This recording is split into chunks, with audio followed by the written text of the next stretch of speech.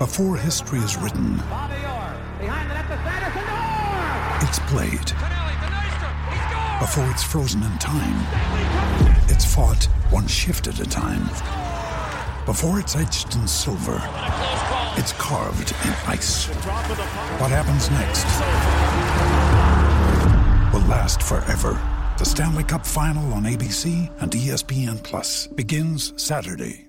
G'day, Mike Hussey here, but you can call me Mr. Supercoach. KFC Supercoach BBL is back and there's 25 grand up for grabs. So what are you waiting for? Play today at supercoach.com.au. T's and C's apply. New South Wales authorisation number TP/01005.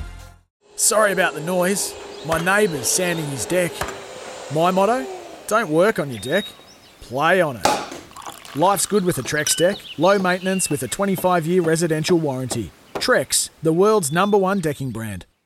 Well, you're listening to Baz and Izzy for breakfast on SENZ. It's Friday the 5th of November. What an outstanding show. What a great show we've had so far. We had Kendra Coxedge on, and she spoke about the week, the attitude, the mindset shift that's needed if they're going to have any chance against a quality England side. She also spoke about marble racing. Marble racing.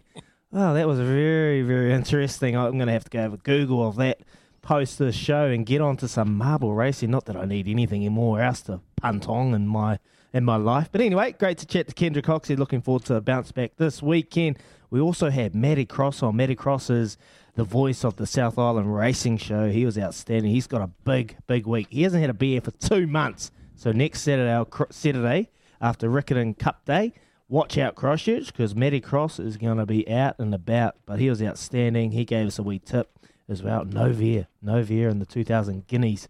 That horse got well and truly punted in post that interview too. So good luck to the TAB. We also had Annabelle Neesham on, Baz. She was pretty good as well. She was, mate. She taught Moanga and also Zaki in the McKinnon this weekend, and she gave us a little tip too.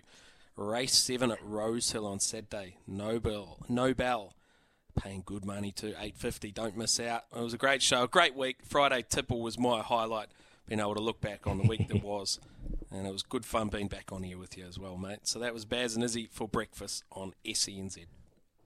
Swiss Men's Ultivite Multivitamin, 120 tablets for $33.99 at Chemist Warehouse. This is Baz and Izzy for breakfast on SENZ.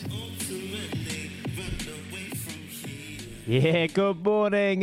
You're listening to Baz and Izzy for breakfast on SENZ. It's Friday. How good we love a Friday here on Baz and Izzy for breakfast, 5th of November, and it's just after 6 o'clock here on the Baz and Izzy for breakfast. I was just checking out the window. I was just trying to find my Frisian stairs, seeing if they're all right. I can't see them at the moment, but they'll be somewhere out there chomping away in my long, luscious grass.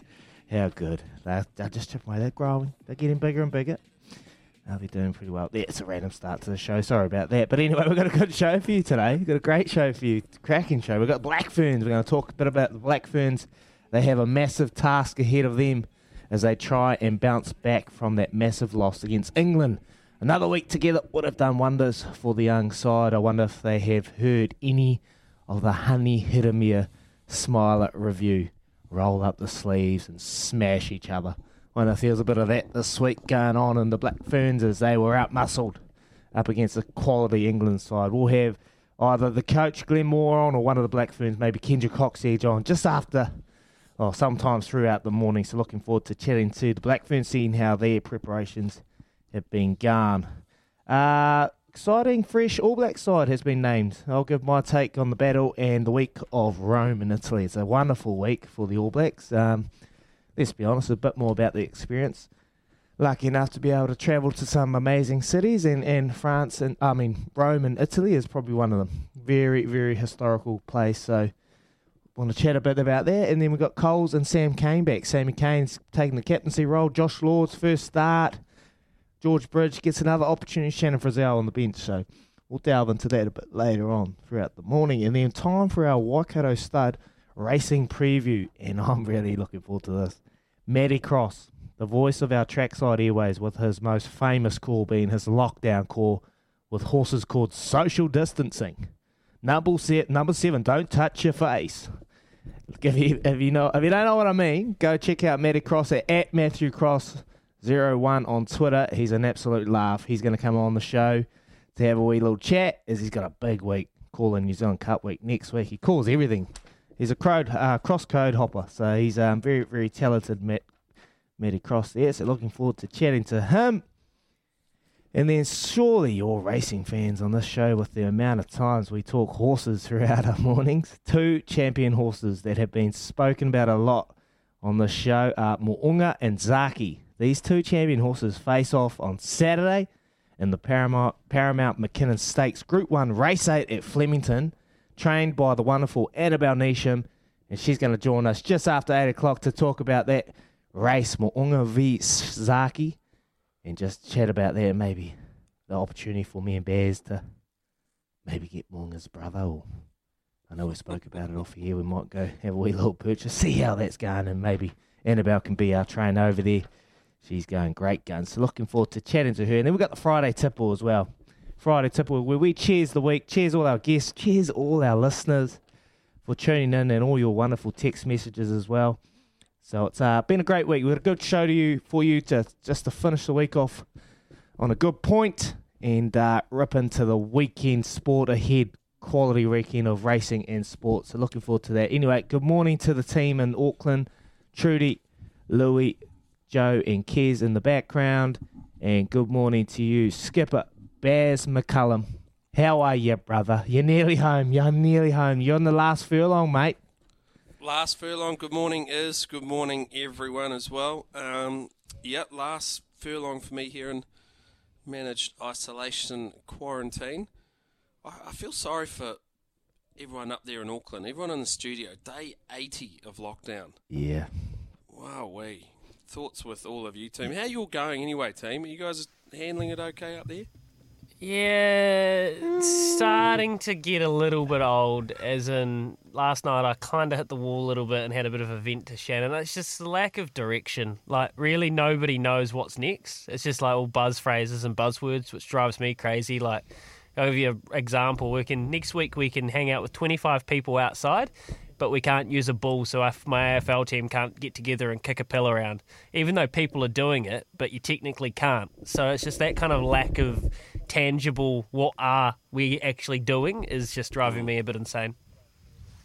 Yeah. That little time slot leaving Auckland thing, that tipped me over the edge. Really? Have a spell. Have a spell. What? That was weird. It'll take you 2 weeks to get out of Auckland. Yeah, I know we don't want to talk politics on this show because we're a sporting show and we like to keep everyone entertained, but sometimes it crosses over into politics. But I did see something yesterday where Winston Peters tweeted something about who is the shambolic leader who's running this situation, and then David Seymour retweeted it and said, "You're the one that voted her into Prime Minister. You're the one who chose her as Prime Minister." I was like, that's quite quick. He's been cracking me up, that David Seymour. David Seymour, he seems like a good dude. He's funny. Yeah, that's right. Well, that's why our thoughts are with you up there anyway, and everyone that's listening to us on the radio and on the app as well, on the SENZ app. I hope you guys are all doing okay up there as you head into the 80th day of lockdown in Auckland. This is a tough old gig. Hopefully we can bring a smile to your face with some of our random chat on a fun Friday is. Yes, mate. And speaking of random chat, you had a bit of a random wee day yesterday, sitting in your hotel, and then you had one of your horses trialling, mate. Oh, yeah, mate. Yeah. So 3-year-old turned me loose gelding, which I bred. Went through that process of choosing the stallion, sending the mare to the stallion, get her in foal. 11 months, 11 days later, she drops foal, nice little colt, and then spend time rearing that colt, getting it all set and, prepared for the races. Get some mates in. It's a couple of weeks away from heading to the races, and I get that dreaded phone call. The dreaded phone call after its trial yesterday.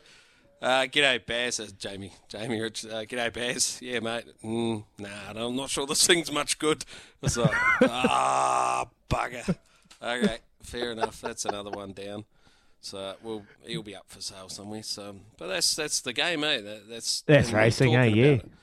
Yeah, and we were chatting about it off air a little bit too. Like that is why when you do get a horse which is any good, or wins on the racetrack, you've really got to celebrate it because it's so hard to get a good horse. So that's just the game. But I feel a bit unfortunate for those who get involved in racing that don't end up with a good horse. But if that was the case, you'd just go to the sale and buy every horse in the race, wouldn't you? Every horse in the sale, because every one of them's going to be a champion. But that's the game. That's the risk, isn't it? That's the risk. Yeah. Yeah, I know. So that's the risk. So what's the rate? What's the statistical rate of getting 1 in 3? You're going to get a goodie, and like obviously we don't want to. Yeah. What do you do with those ones? Do they just go on and you sell obviously Goddard not doing too well, and you probably just go on and sell it? Well, the thing is that there can be one man's, not to say this in the right, I'm not saying the trash, but one man's trash can be another man's treasure, right? Like someone, like a well-bred horse, if you're prepared to spend the time and the energy on a horse like that, then there's upside, I can see him going down to the South Island, finding a small stable down there and being able to have the time invested in him and the money invested in him to be able to actually get a return down the track. But, I'm not. Maybe not for us when you're trying to compete at the slightly higher level, if that makes sense. So the stats, I'm not sure, mate. I wouldn't imagine they're favourable, but that's half the game too. You're trying to find the champion. That's what we love. We love trying to find the champion, mate. Hang on. We do. Hang on. Here's a text. David Seymour was Roland Baz in 2020. The public voted Syndrome with the unanimous result. Okay. There you go. Let's stick to sport. Let's stick to sport, mate. Hey, what have we got? What have we got this weekend, mate? We've some exciting sport happening throughout the weekend. We've got a bit of rugby, a bit of racing. Obviously, that run with Zaki v Mo'unga, and that Group 1, it just keeps on giving. And then the Kennedy Oaks last night. You got on Willowy. How do you say it? Willowy? Willowy. That was a good ride too.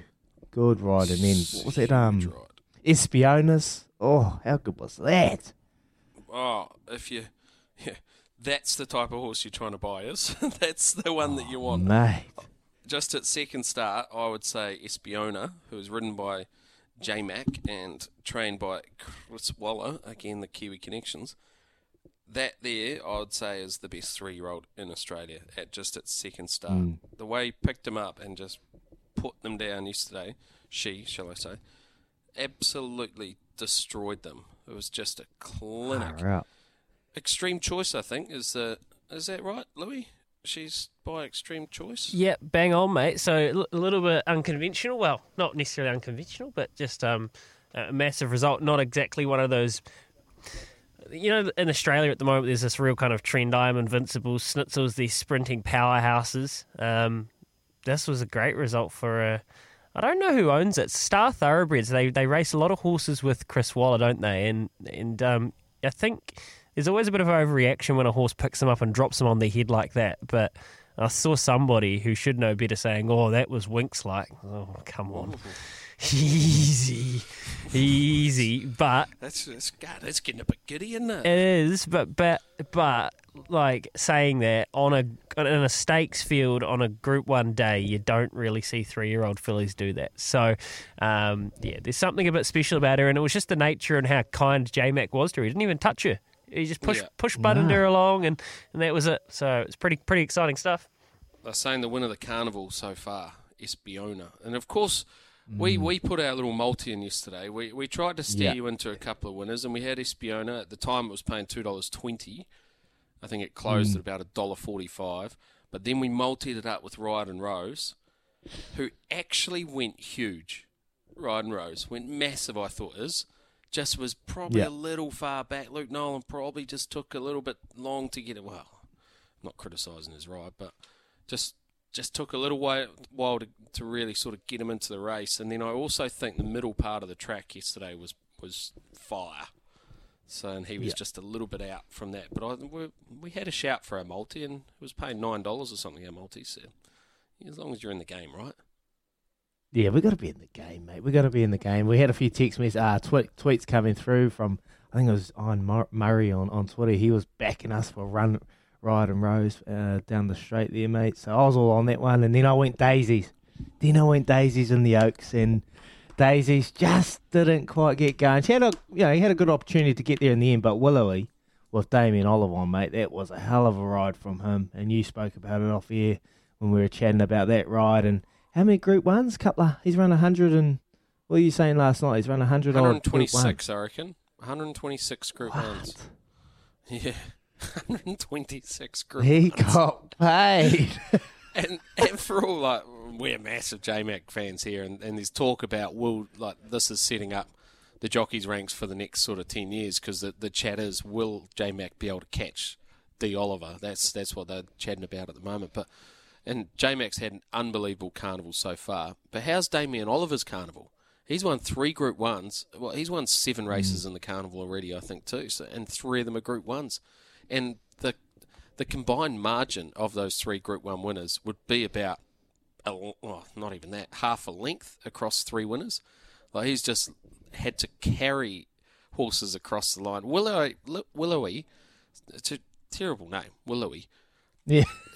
Willowy was beat miles from home.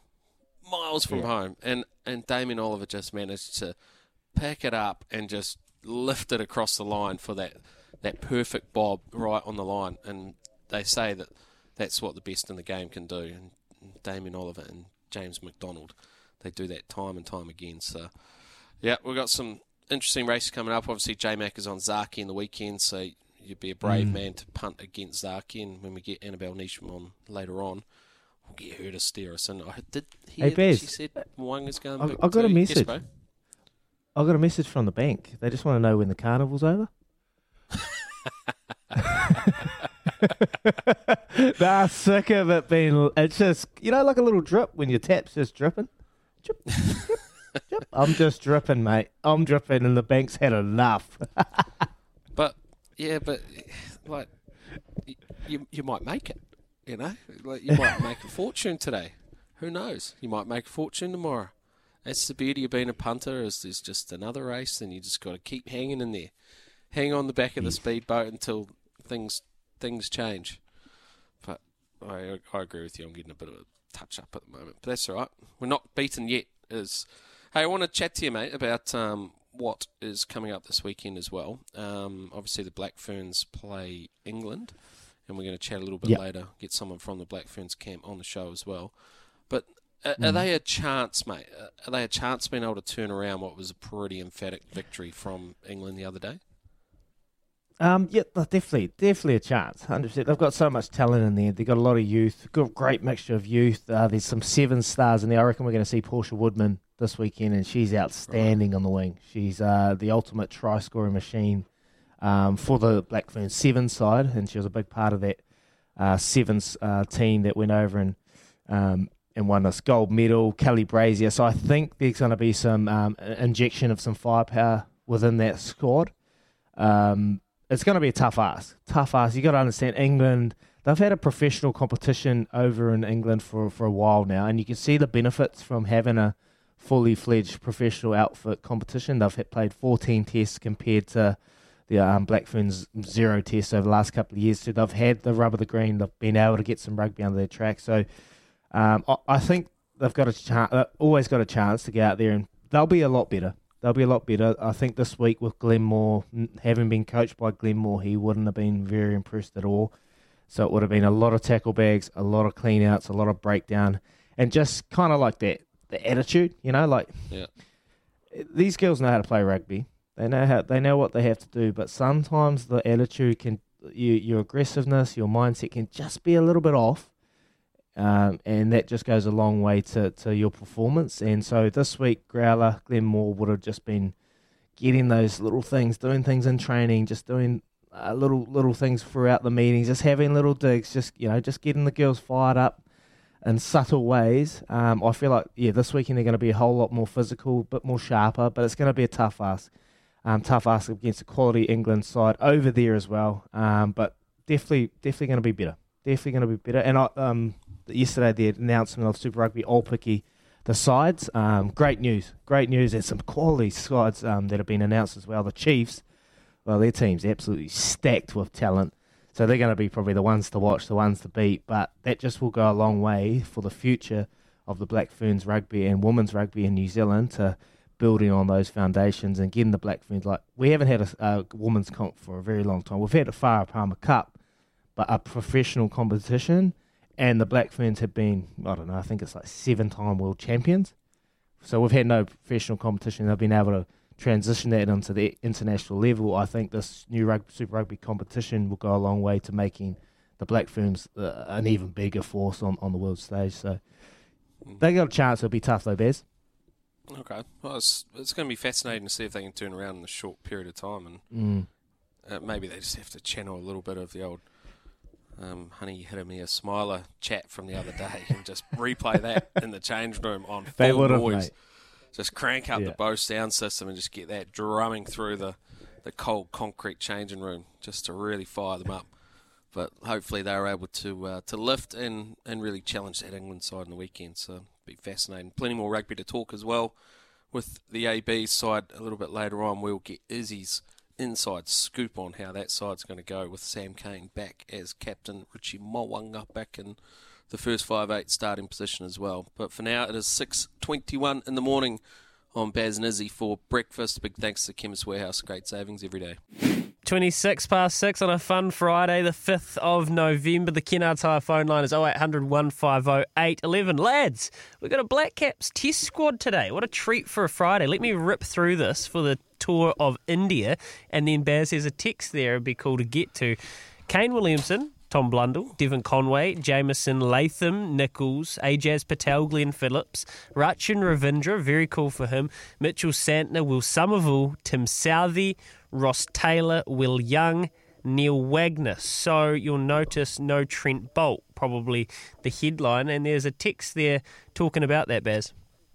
Yeah, there is. I'm going to read that text out in just a second when I get it up on my screen. Oh. Hey boys, want to know your thoughts on the Black Caps test match squad. For India, Trent Bolt, Colin de Grandhomme, unavailable due to bubble restrictions. Boys, is test cricket an extreme risk situation where it may not be around sooner rather than later, with rest and rotation prominent, i.e. England tour? Am I missing anything off that text, boys? Because it's really worried about the future. Really worried about the future of test cricket. Well, first things first, the test squad, I quite like the squad, actually. I don't think Trent Bolt would have necessarily played in the test squad, in the test side either, with the conditions that they're anticipating over in India. The two test matches, one's at Kanpur, the other one is at Mumbai, Wankhede, which can help the seam bowlers with the extra bounce. But what we've seen over the last little while from India is they're preparing slower, more spin-friendly surfaces, so you need to make sure you've got enough spin bowling options amongst your side. Out of all the seamers, you think Wagner's been unbelievable the last couple of years, Southey's been phenomenal, and obviously the emergence of Kyle Jameson. You're not going to play four seamers in those conditions, so Trent Bolt, whilst he's an absolute jet and has been an unbelievable bowler for New Zealand for a long time, out of those four, he's probably the one who would miss out in that side. So then when you add that, it's a long way to go. It's a lot of demand on you as a player being in these bubble restrictions to then for someone like Trent Bolt who's got a young family to be running the drink. So I don't mind the decision. I quite like the squad. It gives them lots of different options. The Colin de Grandhomme one's a bit different because I don't think he would have made the side anyway, personally. Made the squad. Whereas Trent Bolt definitely would have been in the squad, but I think it's a sound option, and moving forward it's still another long summer, so it's better off having Trent Bolt at home with his family for that time and give the options and the opportunities to the other boys. So quite like it. Is to get to that text is, are you worried about the future of Test cricket? Well, we've been worried about the future of Test cricket for a long time, which is not going to go away anytime soon. The Test cricket championship, World Test Cricket Championship, has added some context to it, no doubt. But I still think enjoy it while it's around is my advice, because I think it's under real risk of being, well, decimated is not the right word, but it's going to lose relevance.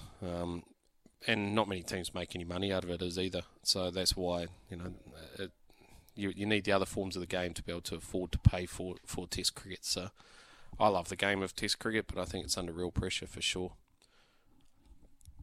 I know we're going to get to the new... I'll just quickly rank. I'll get to Trues. But it's like Test. It's called a test because it's a test you. Test you mentally, test you physically.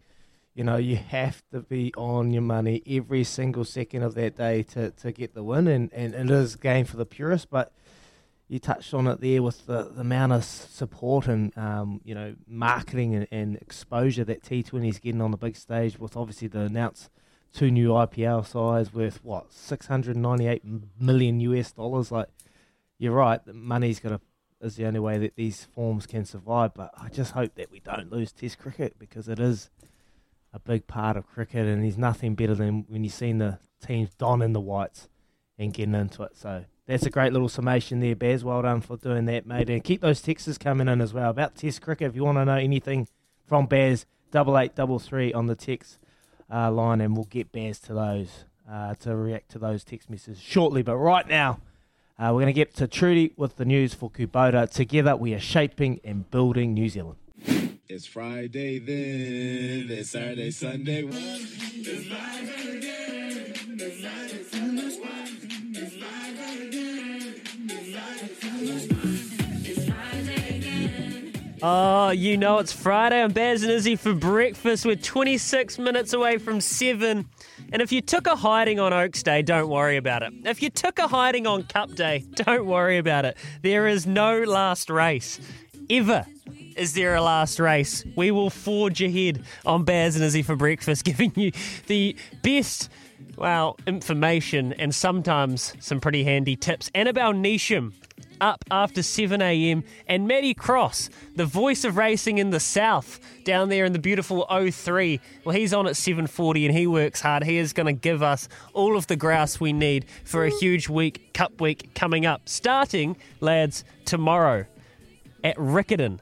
And that's where we get to, loveracing.nz.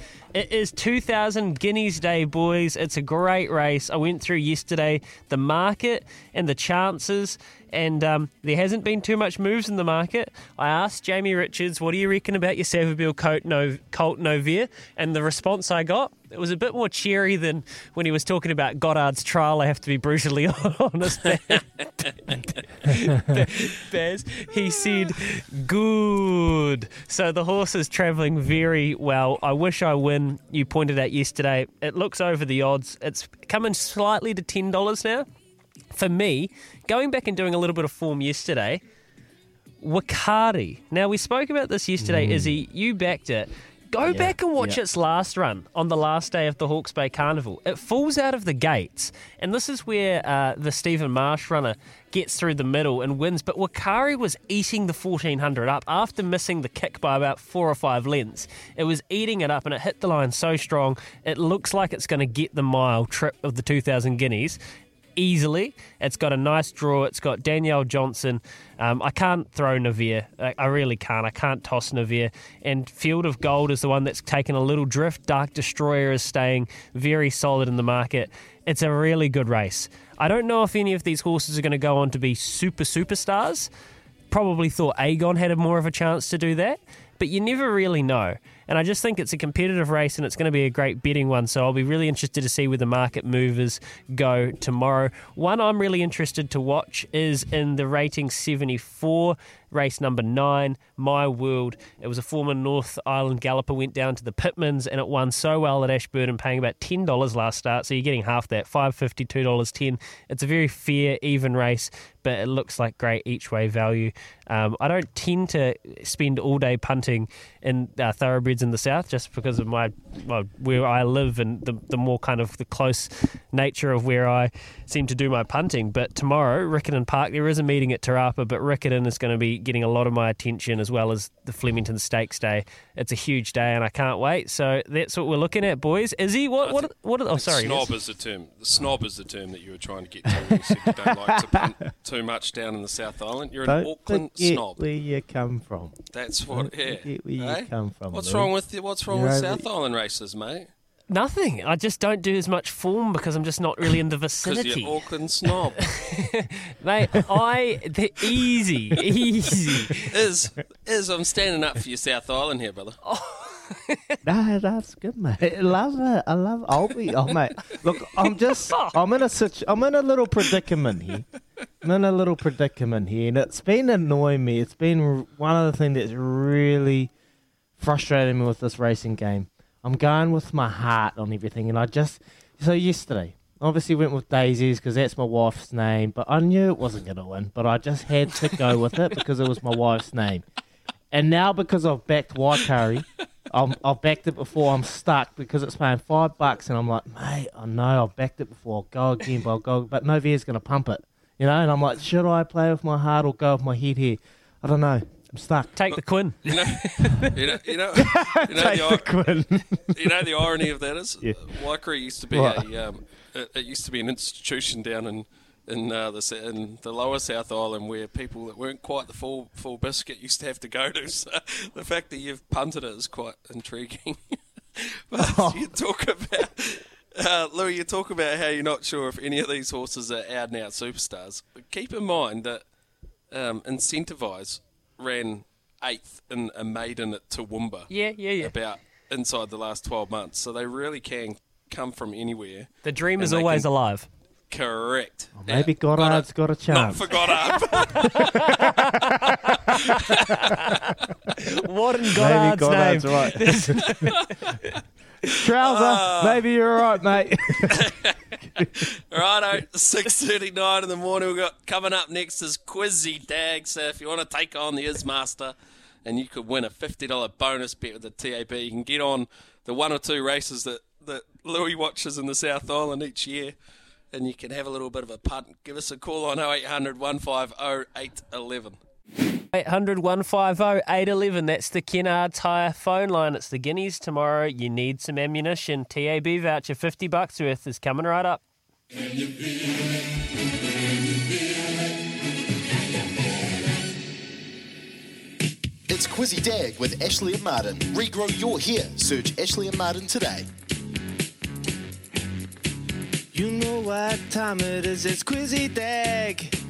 A quiz that keeps on giving like a skipper bass. Louis, Trudy, Kez and Joe not wants to brag.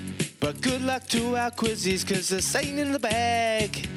0800 150 811 now. Give it a go. Yes, you know what time it is, Quizzy Dag, and we've got a theme for you today. This Quizzy is themed DJ Louis, spin that.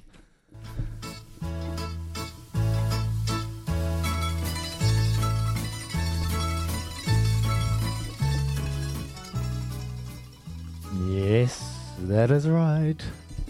That is right. It's Italian theme today. We have themed it Italian because the All Blacks are playing in Italy, and if you know your history, we're going to go get real historical on this quiz.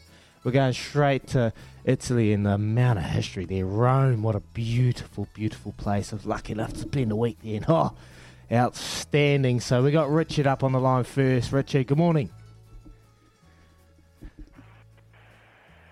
Morning, Richard. Have you been to Italy and Rome? No, I haven't. I've been to Europe. I haven't been to Italy, Oh, okay. Here we go. Let's hope you listened. That's high school, mate. This is a pretty tough one for you. But anyway, question number 1. Which former All Black is currently coaching Italy? Mate, not a clue. Sorry. Oh, Richard. All good, bud. Simon. Good morning, Simon. How you going? Good, Simon. Which former All Black is currently coaching Italy? will be. Is it Crowley? 5, Kieran? 4. Yes, it is Kieran Crowley. Question number 2. What was the name of the Italian sprinter who won the 100-metre gold medal at Tokyo Olympics? 5,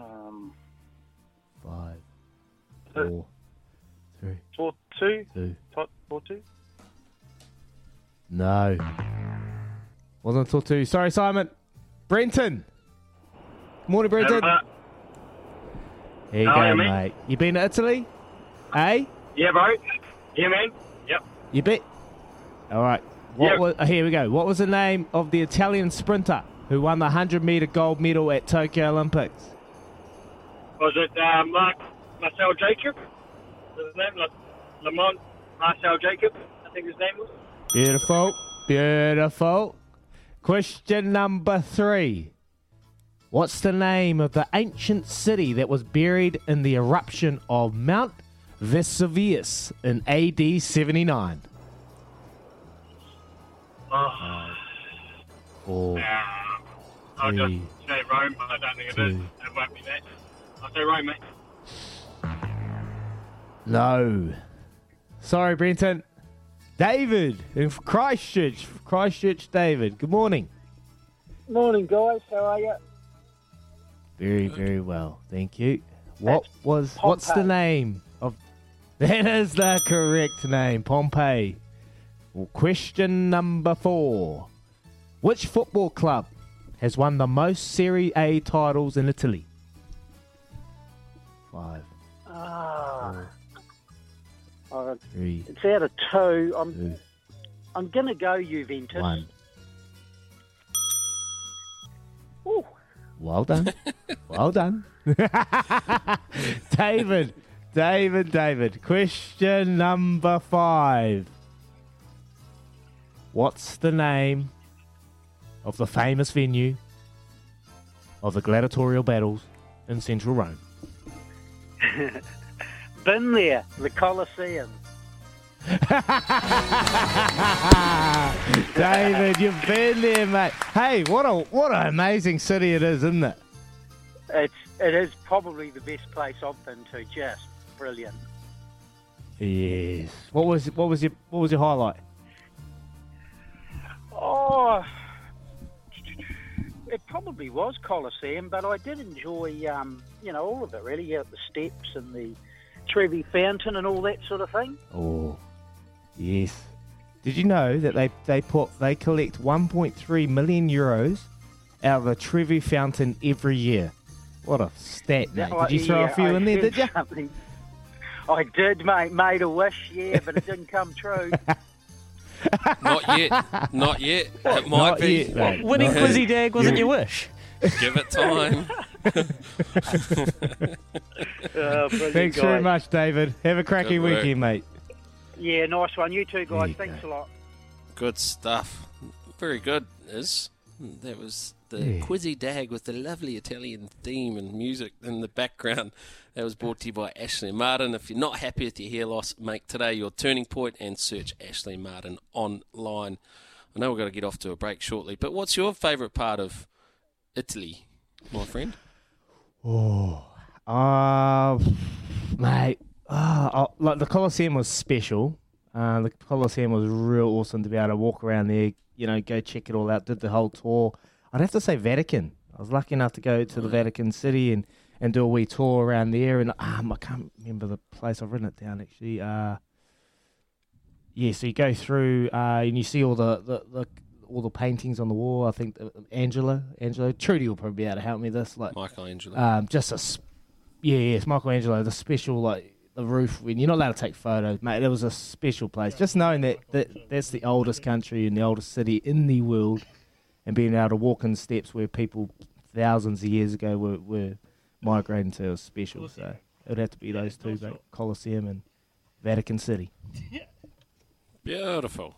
The boys are giggling in the back. I can hear them online. What are you Muppets laughing about? They're talking about Teenage Mutant Ninja Turtles. I just said to Joe, did you know that Michelangelo wasn't just a Teenage Mutant Ninja Turtle? Oh my God. Anyway, Izzy, those churches are beautiful. You guys are fun. Yeah. My favourite part is the Brunello di Montalcino. Absolutely beautiful grape, wonderful wine. It's the wine and the cheese for sure in Italy. Come on, guys. Yeah, and what about just finding those little pizza joints down the side as well? Absolutely beautiful. Yeah, no, it's a long way from. Yeah, it's a long way from Parnell though. Louis, it's 6:52 in the morning here on Baz and Izzy for breakfast. We've got plenty more coming up soon. We are not far away from the news with Trudy coming up very shortly, up after 7 o'clock. It is Annabelle Neesham, the trainer of the wonderful Zaki in Moonga, so stay tuned for that. But right now... It's Trudy's world, it's Trudy's world, it's Trudy's world, it's Trudy's world, it's Trudy's world. Now, Trudy's World is all about the stories that make you smile on a Friday. This one, I'm sorry, is going to make you lads squirm. Sorry, it's not my circus, it's not my monkeys. This is from News Hub, so sharing. A 12-year-old boy has been rushed to hospital after having 31 magnetic balls removed from his bladder. The little boy from China admitted he'd inserted the magnetic balls into his pee-pee while exploring his anatomy. After complaining of tummy pains to his mum, the boy was taken to hospital and underwent surgery. So just a little hashtag, don't do that for a Friday. Don't do that this weekend. Why would he do that? Play on. From today's Only in America file, a young Pennsylvania woman is facing criminal charges after striking another woman in the back of the head with a cold chicken at Walmart. The 20-year-old threw a cold chook out of the supermarket chiller at the 52-year-old fellow shopper. No reason given, just figuring it was a bit of a Karen judgy moment. And talking 52-year-olds, I just handed Louis this catalogue, because it's a Chemist Warehouse catalogue and it's got Dan Carter on the front looking mighty striking, and he goes, "Oh, who's that? She's hot," on the front just here. Not Dan Carter, by the way. Not Dan Carter. And it's Kylie Minogue. So Louis got a thing for Kylie. Oh, I didn't even know it was. She is hot though, to be fair. She might be. Well, is she on the She's on the front cover there. Chemist Warehouse too? Go on, Baz, what are we going to say? Oh, you into that sort of thing, are you? Like just a bit older and... Mate, you couldn't even tell she'd been airbrushed to buggery, and she just... She's gorgeous. Ah, and she's moving back to Australia. She's leaving the UK and coming home to Melbourne. Yeah. She's moving back to Australia. How old is Kylie Minogue? I'm picking early 50s. I don't really know. Google. How old are you, Louis? 25? Old enough. Love it's a bit it. creepy. She's 53. Sistine Chapel, is he? Tim the teacher. Yeah. Sistine Chapel is what you were talking about. Thank you, Tim the teacher. We always rely on you for our geographical information. Very kind. Right, we're coming up to 7 o'clock in the morning. I'm a little bit weirded out by that, Louis. We're craving him at Cafe about now. Here's Trudy with the news for Kubota. Together, we're shaping and building New Zealand. This is Baz and Izzy for breakfast on SENZ. Yeah, good morning. You're listening to Baz and Izzy for breakfast on SENZ. It is Friday. How good. The 5th of November. It's just after 7 o'clock here on the Baz and Izzy for breakfast. We've had a good morning so far talking cricket. We spoke about the test side, Black Caps test side, cricket side, just been named. The omissions of Trent Boult and Colin de Regomholm, and Baz gave his little thoughts on that, so that was great. If you missed that, make sure you head over to the SENZ app, download our podcast, and you'll get that conversation. It was very insightful at all, and gave us a little look on why they left those two players out, heading to India with the conditions over there obviously suit the spinners a lot more. I want to also, West Indies just lost to Sri Lanka. I want to talk to Baz about the West Indies T20 side. They were one of the favourites. Now they've lost a fair few on the trot. A lot closer than it was looking. They lost by 20 runs. So they obviously ground it back a wee bit. So I'll get his take on the West Indies and why they haven't been able to fire in this T20 World Cup later on in the show. Coming up anyway, we've got the Black Ferns after 8. We're going to talk to Kendra Coxedge. They face in England this weekend. And she's going to come on the show and talk to us about the week. And maybe it's been a pretty full noise week, a lot of contact sessions. They were pretty beaten up in that match against England. So looking forward to chatting to Kendra Coxedge, bit of a leader in that Black Ferns side, just after 8 o'clock. And then we got Matty Cross coming up. Matty Cross is the caller, the voice of the South Island. Louis probably doesn't listen to him because he doesn't watch any South Island racing, but that's okay. It's all right. No, mate, we dig, Louis. We love it, mate. Love it. He's a good man, Matty Cross. If you don't know, if you haven't heard Matt Cross, go check out his Twitter, @MatthewCross01. And he did a great call during lockdown. He was going through names called like social distancing. Number 7, don't touch your face. It was a great call. One of the greats. But anyway, he's going to join us for the Waikato Stud Racing preview to talk that. But right now, we've got a very, very special guest on the show. And Baz is going to do the intro. Thank you, Izzy. And it's time for a cafe coffee catch-up as well. And, well, we couldn't be more stoked to have this wonderful trainer who is doing amazing things over in Australia. Whether you're a racing nut or not, you would have heard us talk about Mo'unga and Zaki, two absolute stars of the spring with huge profiles, and profiles which you've got to say have also helped lift the profile of this trainer who we'll speak to in a sec to the very, very pointy end of Australian racing. Annabelle Neesham is a wonderful lady doing wonderful things over there in Australia, and we're really lucky to have her on the show this morning. Good morning, Annabelle. Morning, guys. How are you? Wonderful, thank you. Crikey, you've had a heck of a spring so far, haven't you? A little bit of everything in there. Yeah, certainly a lot of highs and a few lows, but I suppose with the highs comes the lows, and it makes the good days even better. But looking forward to the rest of the week, that's for sure. Yeah, exactly. Well, you've obviously got Zaki and Mo'unga. We'll get onto them in a minute, but just I guess a little bit of a backstory for us on Annabelle Neesham. So she obviously used to train for Chris Waller, not Chris Waller, Kieran Maher used to be with him, and then you've gone out on your own, and then just in a very short space of time, you've just projected yourself to the very top of the ranks over there in Australia. Do you want to just explain to us a little bit more about that journey?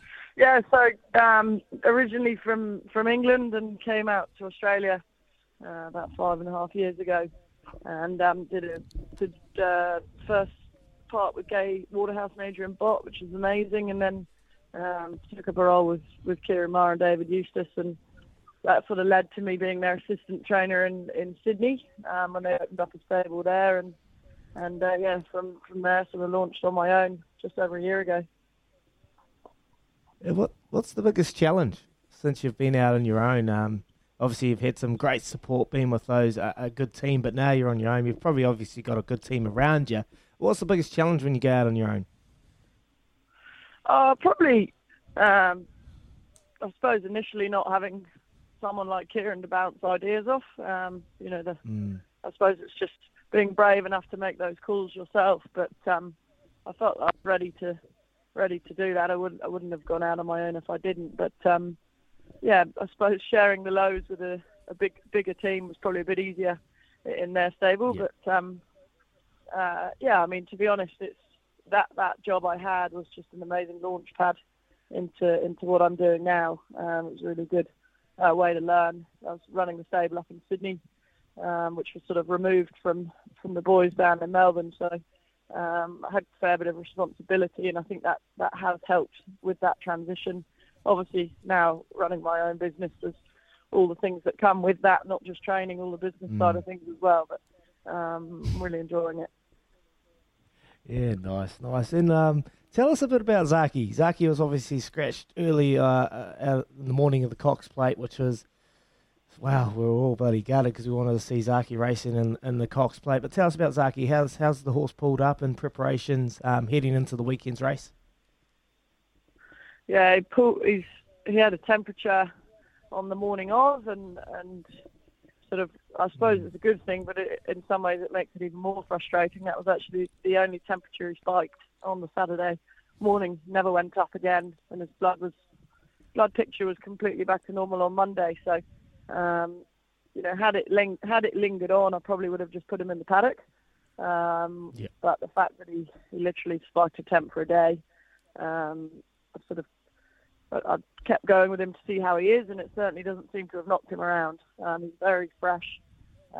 J-Mac came and galloped him last Saturday and this Tuesday, and he gave him the tick. He had a thumbs up coming back in on Tuesday, and he felt off that work we should be running him. So like with like with all our horses, if we're not completely comfortable with them, we don't run them. But certainly, even looking at him out on the track this morning, he's bright as a button, and I just can't wait to get him back to the track. It's a month between runs, but I've always ran him last prep, which is our first prep with him. He ran every couple of weeks, but I'll be interested to see. He's always ran well first up, so I'll be interested to see how he is. A month between runs, that bit of freshness on his side. Yeah, I guess going back to that Cox Plate and picking up the temperature and things like that, is that just a huge part of training as well? You're just constantly evaluating your horses and seeing the fitness, and obviously you work to a long-term plan, but then each day you've just got to deal with what you've got. Is that a real big part of it? Yeah, and you try and leave no stone unturned. You do everything you can, but it's just a real reminder that they're animals and things go wrong. If it was a perfect science, then I suppose there wouldn't be any sort of art to training. But I really think there was nothing we could do about it. It's just one of those things. And I suppose I'm learning from the start that you get those disappointing days, but look, it's not the end of the world. We've still got the horse. He's happy and healthy, and he's favourite for Group 1 on Saturday. So all is not lost. But I was disappointed, particularly for Todd Pollard and Raphael Marchesani, who came down. They did 14 days quarantine in Melbourne, sort of 6-7 weeks ago. They've been with the horse the whole way through. So it's really gutting for them, because I think he'd been favourite for the Cox Plate for about 5 months. So you're kind of hoping that come Cox Plate morning you've still got the favourite, but didn't expect for him to have that temp. Oh, a little sweetener of the McKinnon would be quite nice as well. You just mentioned Todd Pollard, of course, familiar to us here in New Zealand. He's come across and joined your ranks just recently after being with Stephen Marsh here in Cambridge in New Zealand. How's Todd getting on? And we miss him over here. Well, hopefully you're not going to have him back, because I'm hoping he's here to stay. He's very good. Very lucky to have him. Obviously a real talent, and he's been a great addition to our team. It was a comfort.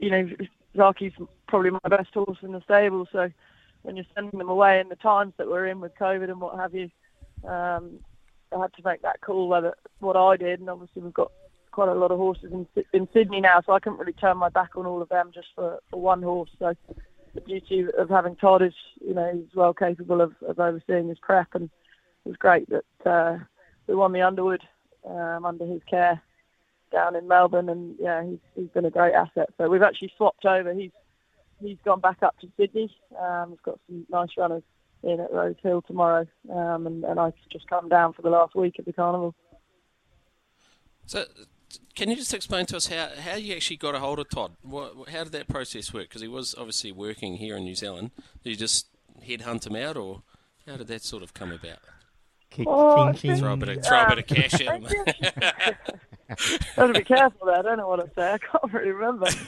No,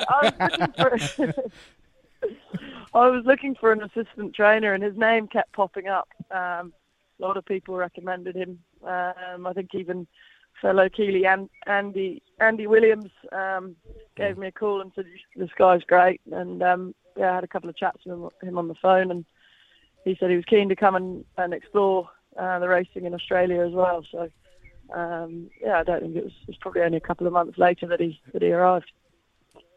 Excellent. Oh, that's great journalism from Baz McCullum. There we got breaking news on the Baz and Izzy for breakfast. No, I'm really joking.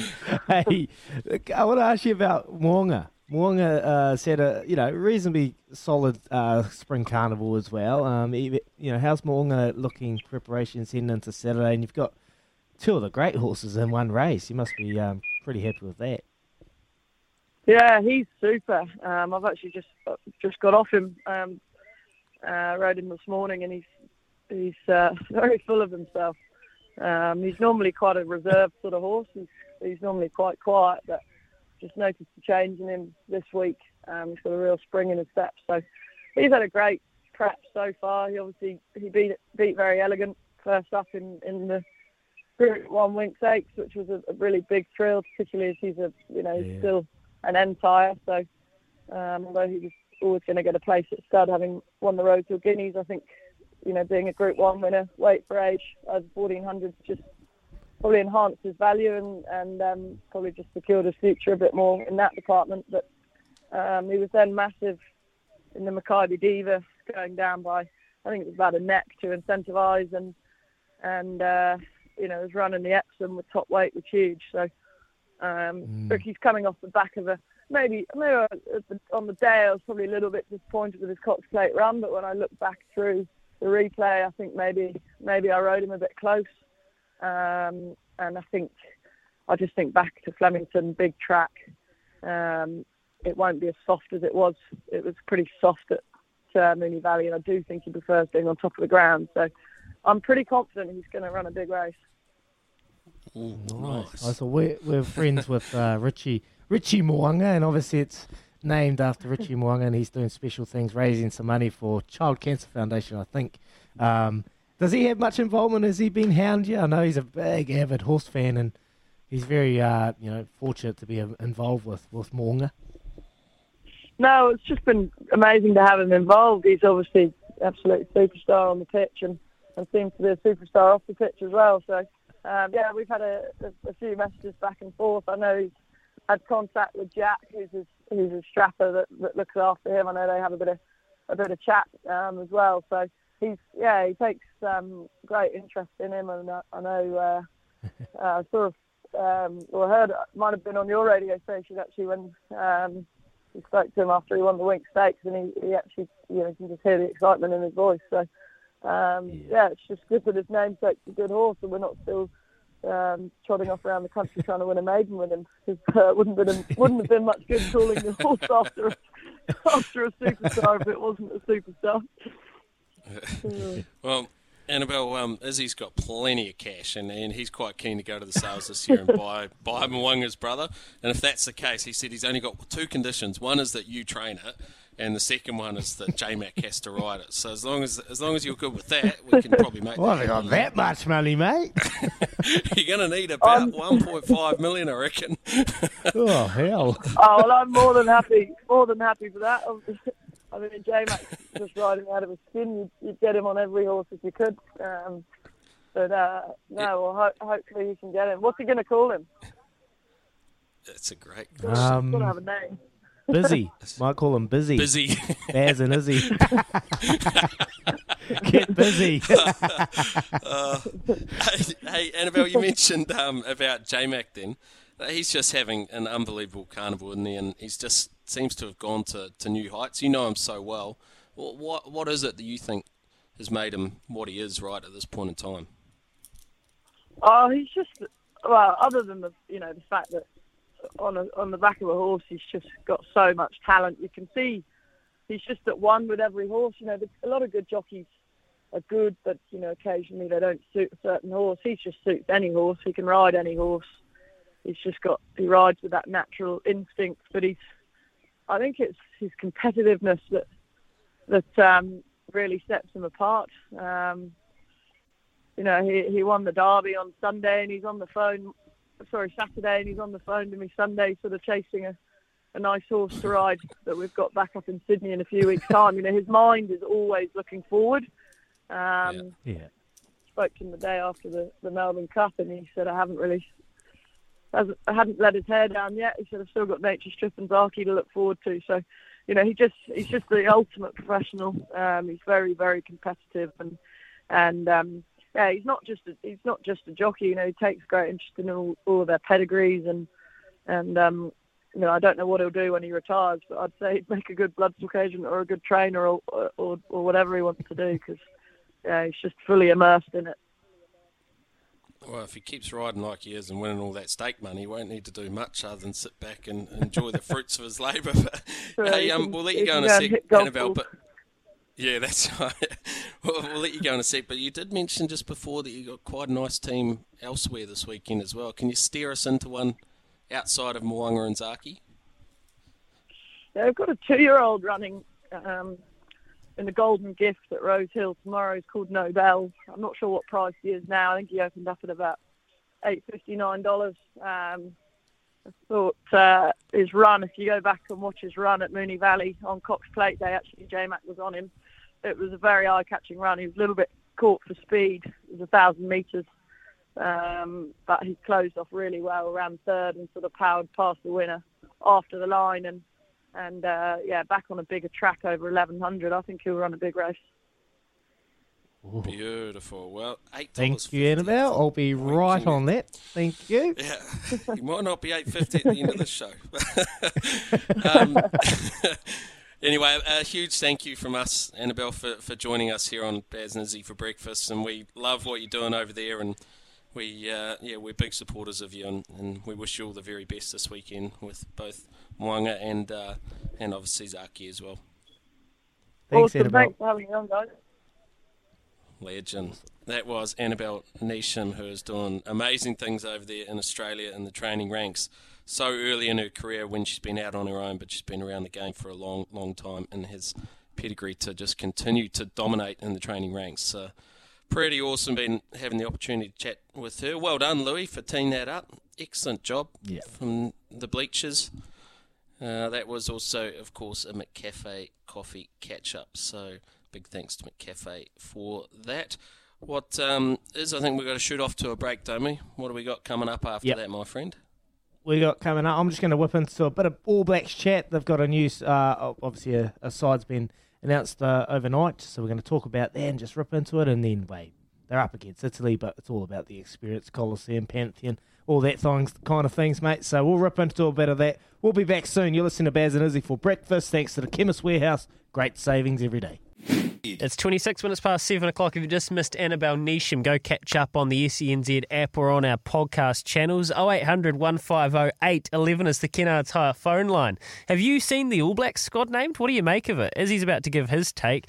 I'll just quickly rip through it, and I'll chuck it over to you. So we've got George Bower, Dane Coles, Tyrell Lomax, Tupou Vaa'i, Josh Lord getting a second game, Luke Jacobson, and Sam Cane is back in a 75th test to captain the side. Hoskins Satutu, Brad Weber, Richie Mo'unga, George Bridge, Quinn Tupaia, Braden Ennor, Sevu Reece, Damien McKenzie, Asafa Armour on the bench with Ethan de Groot, Ofa Tuangafasi, Sam Whitelock, probably is not too used to the pine, Shannon Frizzell, Finlay Christie, David Harvey and Geordie Barrett. That's your 23, is?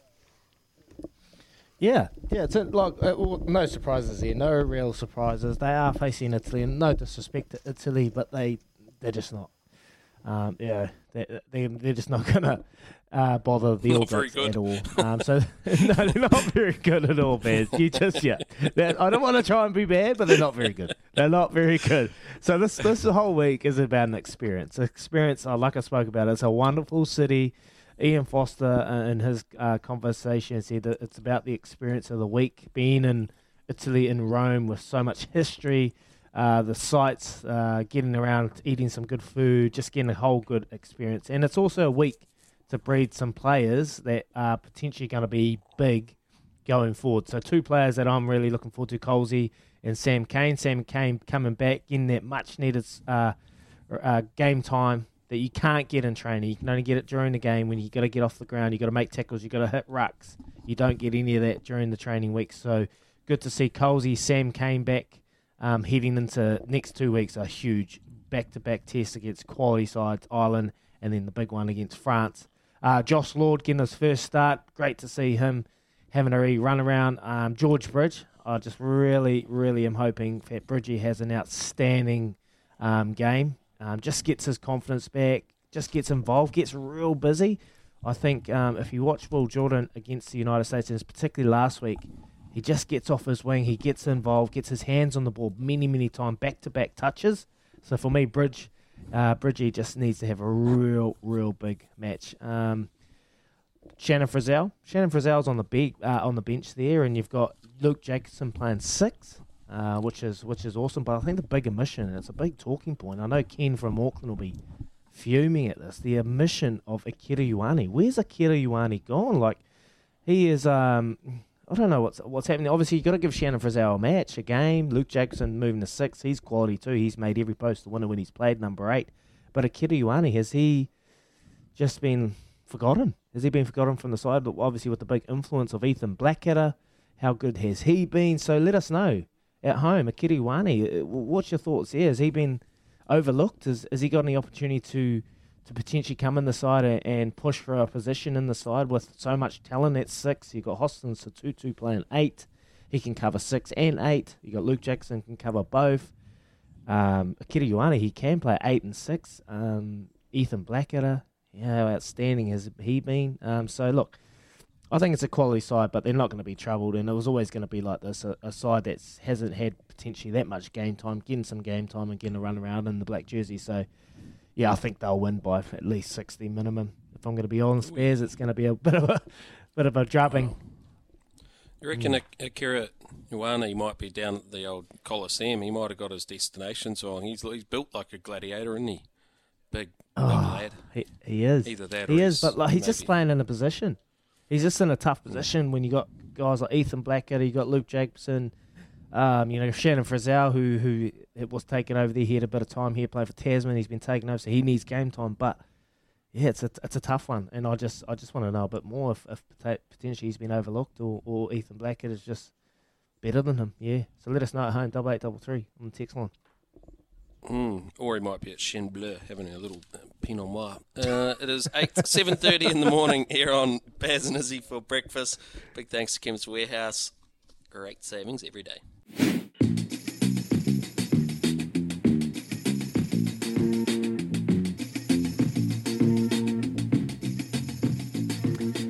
Baz and Izzy for breakfast. Thank you, Trudy, with the news for Kubota. Of course, we're shaping and building New Zealand together. We're 27 minutes away from 8 o'clock. And lads, there's some great texts. Keep them coming. 8833 or the Kennards Hire phone line. Where is Akira Ioane? Izzy's asked the question. We've got some messages from Ken. He's always listening. And Lyndon. We'll clear those shortly. But before we do, let's get to our choices. Flooring Friday poll. Love to launch the poll. Choices Flooring Floors for Living catalogue is out now. I want you to go to Baz and Izzy for breakfast on Twitter or text us 8833. And today, for you to have your choice on, we're going to the experts. We're going to the big guns. We're rolling out the talent. Baz and Izzy are going to help us with our Choices Flooring poll because, lads, it got me thinking. Italy, you're talking, Izzy, about how great it is seeing the sights, the experience. That would have to be one of the best cities to tour as a pro athlete. But I thought I'd get your top 2 from you guys and we'll put it to a poll and we'll ask people, if you were a pro athlete, what would the best city in the world to tour be? So we'll get your 2 nominations each and we'll put it to a vote. So we'll start with you, Iz. So it's obviously when I'm an athlete. So the cities I've been to as an athlete, because I was kind of going on the criteria. Do you want like experience or do you want fun? So I'm going to experience. Okay, where I've been with the All Blacks. Okay, I'm liking this. I'm sure you've had some. I'm sure you've had tours where you've done both. Yeah, we'll take that one offline. Okay, experience-wise, I can't go past Rome. Like Rome is probably the greatest city I've ever been to. And I was lucky enough to travel there with Daisy when we had the 2016. We played Italy, so I'll have to put Rome. Well, just so much history there. So Rome for me, and then another city would have to be South Africa, Cape Town. South Africa, Cape Town, just a special place, and we spoke off here about Africa. It's just a wonderful country to be able to travel. So many beautiful places, beautiful food, really cheap too. So love it. Yeah, love that one. Cape Town, and Rome for me. Baz? What about you, Bez? I was just thinking Dakar and Colombo, and it's not quite Rome, is it? But anyway, I think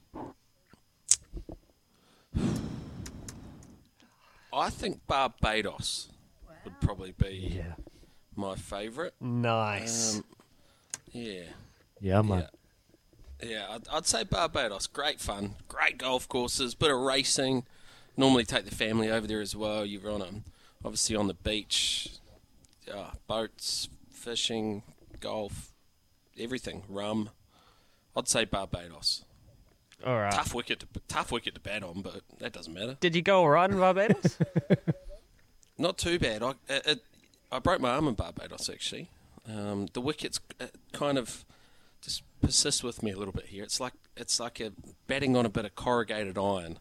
So one hits and it's very bouncy. So it sort of hits, and then you think you come forward to it, but then the ball just goes, they call it through the top. That's the type of wicket it is there at Barbados. It can be a little bit tricky. But so it's not too bad for a short fella because you can play square of the wicket, so you sort of get a few runs there every now and then, but you end up a bit black and blue as well. But it's irrelevant because, you're on the beach and you're in Barbados having a great time. So I'd say Barbados. But let us know. 88, 333, where the best cities you've been to. Rome, like it. Good spot. Just a special place, man. Special place with so many attractions and just knowing the history and watching Troy and, just movies that get you up. Gladiator. It's just that, and then you've been able to experience it. So it's a special place. So there you go, Louis. You got Rome, you got Cape Town, and you got Barbados. What do you reckon, Louis? Can you do the Gladiator line as well at some stage, Louis? I'll reserve that for Izzy, yeah, definitely. Yeah. What was that? Are you not entertained? Are you not entertained? Peak Russell Crowe. No, I won't do that. Louis, where's yours? Parnell. Yeah, that's it. Yeah. Parnell. Oh, where's yours? No, I'll put on. I'll add. I was thinking one of the American cities. Izzy, you guys went to. They were in Washington, but Chicago was something that I know you spoke about. It was really cool for a real fun experience. So I'll chuck in one of the American cities in the poll just so we've got a little bit of American representation there because we've got Africa, we've got Europe, and we've got the Caribbean, so the West Indies, and we'll chuck in America there, and we'll see what the poll result comes back for when you have your choice for Choices Flooring. Beautiful stuff. Excellent. And what have we got coming up? I know you're looking forward to this. You are fizzing. Yeah, about looking forward this to next Matty guest, Cross. aren't you? Matty Cross, mate. Oh, he just got me giggling. I rewatched it this morning. So Matty Cross is coming up. He is the voice of South Island Racing, and he's got a big week next week. So we'll be back shortly chatting to Matty Cross. You're listening to Baz and Izzy for breakfast on SENZ. 16 minutes away from 8 o'clock this morning. Keep your poll results coming in. Where would you like to travel if you were a pro athlete? We got some great nominations, and Baz has just shown us a little resort in Barbados, which just looks so far away from Auckland. It just could not look more different than our 80th day in lockdown, and that's all right. We're getting through it together, but right now, well, it's Friday, and you know what we do on Fridays.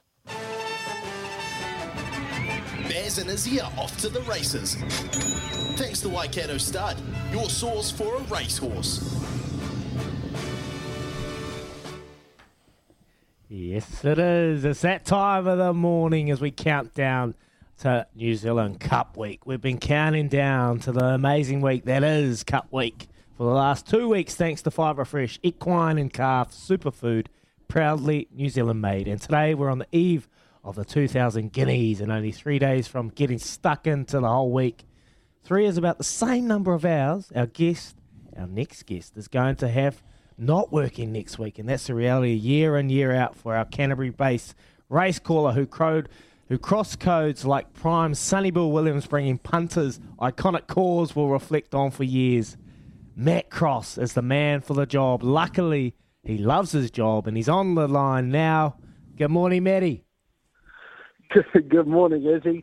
Gee, I'm not sure about the comparison to Sonny Bill Williams. You probably could have gone a little bit lower than that, but it's it's a pleasure to be on anyway. How are you guys? Oh, we're good, champion. We're good, champion. It's just the reality of how good you are, mate. You do it all. How big of a task is Cup Week for you? And can you walk us through the commitments of the whole entire week? Yeah, I can talk you through it. It's not an easy task, but at the same time, it's a very enjoyable one.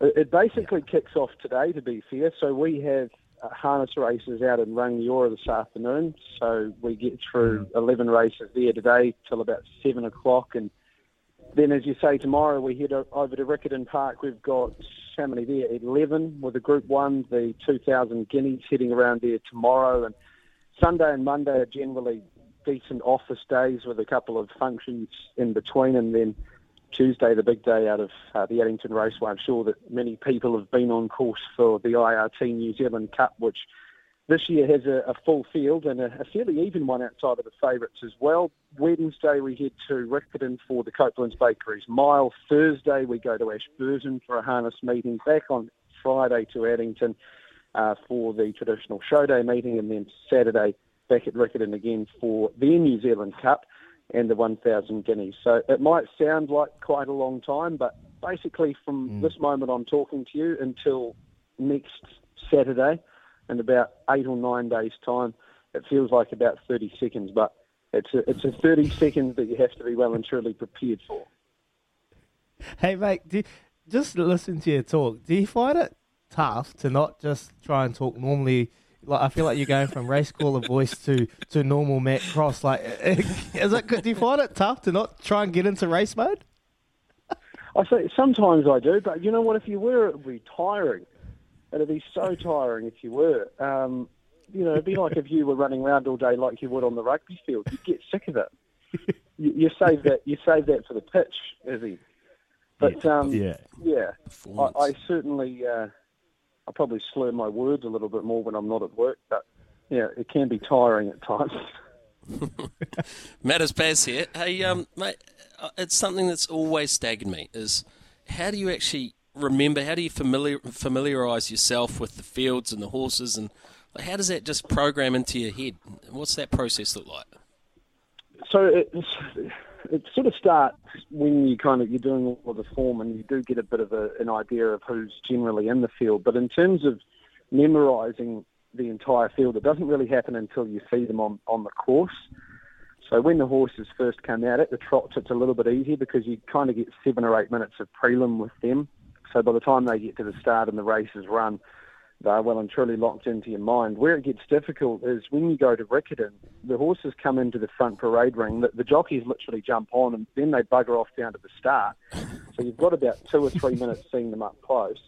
And then they get around to the gate. So you've just got to pretty much, what I do is I look at the horse, I say the horse's name out loud, and I keep repeating that through the entire field before I can get through them all without missing a beat. And for a field that I've seen most of the time, that can take 2 or 3 minutes, but where it gets incredibly difficult is if you go to Riccarton and there's like a 2 or 3 year old race up the chute at the 1,200 metres. I don't know if you've ever been to Riccarton, but up that chute, it's a long, long way away when they get up there. That's where it gets kind of hard when you've never seen them before. But most of the colours I'm familiar with. You have to be quite careful that you don't get mixed up with the horse in the previous race, because if you get a trainer like Jamie Richards or Michael and Matthew Pittman or Mark Purden in the harness racing code, then your brain can play tricks on you race to race and think that it's the horse from the previous. But it's like what you guys do. It's like any sportsman or anybody in their job. The more you do it, the more you get accustomed to it, and it does become easier over time, but you've still got to be on the ball, though. Sounds exhausting. Sounds absolutely taxing. You must be cooked by the end of it all, surely. Do you get a chance to have a couple of beers and just let down? Yeah, well, I haven't actually had a beer for about 2 months, so I think that probably helps for this week. And that's one thing I am looking forward to, the light at the end of the tunnel, grabbing hold of that cold one, knocking the top off it, and just that first sip, I think, will be one of the most satisfying sips I've ever had on that last. You really thought about this, haven't you? I have. I've walked it through my mind so many times, and boy, does it feel good. Oh, beautiful, mate. Love it. I look forward to having with you next Saturday, Matty, brother. Talk us through the week. What is your favourite day? What's one that really gets you up and about the whole week? What's your favourite? Which I think Tuesday's probably the day historically for me that's meant the most. I grew up with a harness racing kind of background within my family of people who would follow the races. So I think that the Tuesday, there's so much history around the New Zealand Pacing Cup. It's the biggest 2-mile race in the Southern Hemisphere. There's a lot of great horses go around it, and there's been a lot of great memories over the years from that race. And so I think that day is probably the one that I look forward to the most. I really enjoy the 2 Group 1s at Riccarton. We're very lucky that we're able to have both of the Guineas races down here. Tomorrow's got a star-studded field for the 3-year-old boys, and then we move through to the 3-year-old girls next Saturday. So they're both very good days. The hardest day is probably the Ashburton on the Thursday. It's a bit of a lower grade meeting, and you've sort of been riding the high of the last 2 or 3 days, and then you have to jump in the car and head an hour south, and the calibre of horses isn't probably at the level of what you've been used to during the week. So, yeah, that's probably the most testing day out of them all. Matty, we're going to let you go in a minute, but just before we do, and we know you're a busy man, can you steer us into the 2,000 Guineas winner? Well, I actually was lucky enough yesterday, Baz, to go out to Jamie Richards' base at Riccarton, and I got to meet a horse in the flesh called No Veer. Now, he is one sexy boy. When I laid eyes on him at the races, I thought, you're a real nice horse. But then when you see him up in the flesh, such an imposing horse, Baz, and you'd know this about having thoroughbreds yourself. You know, when you see a good one, you know a good one. And I think he's got Opie Boston on. He's got Jamie Richards training him.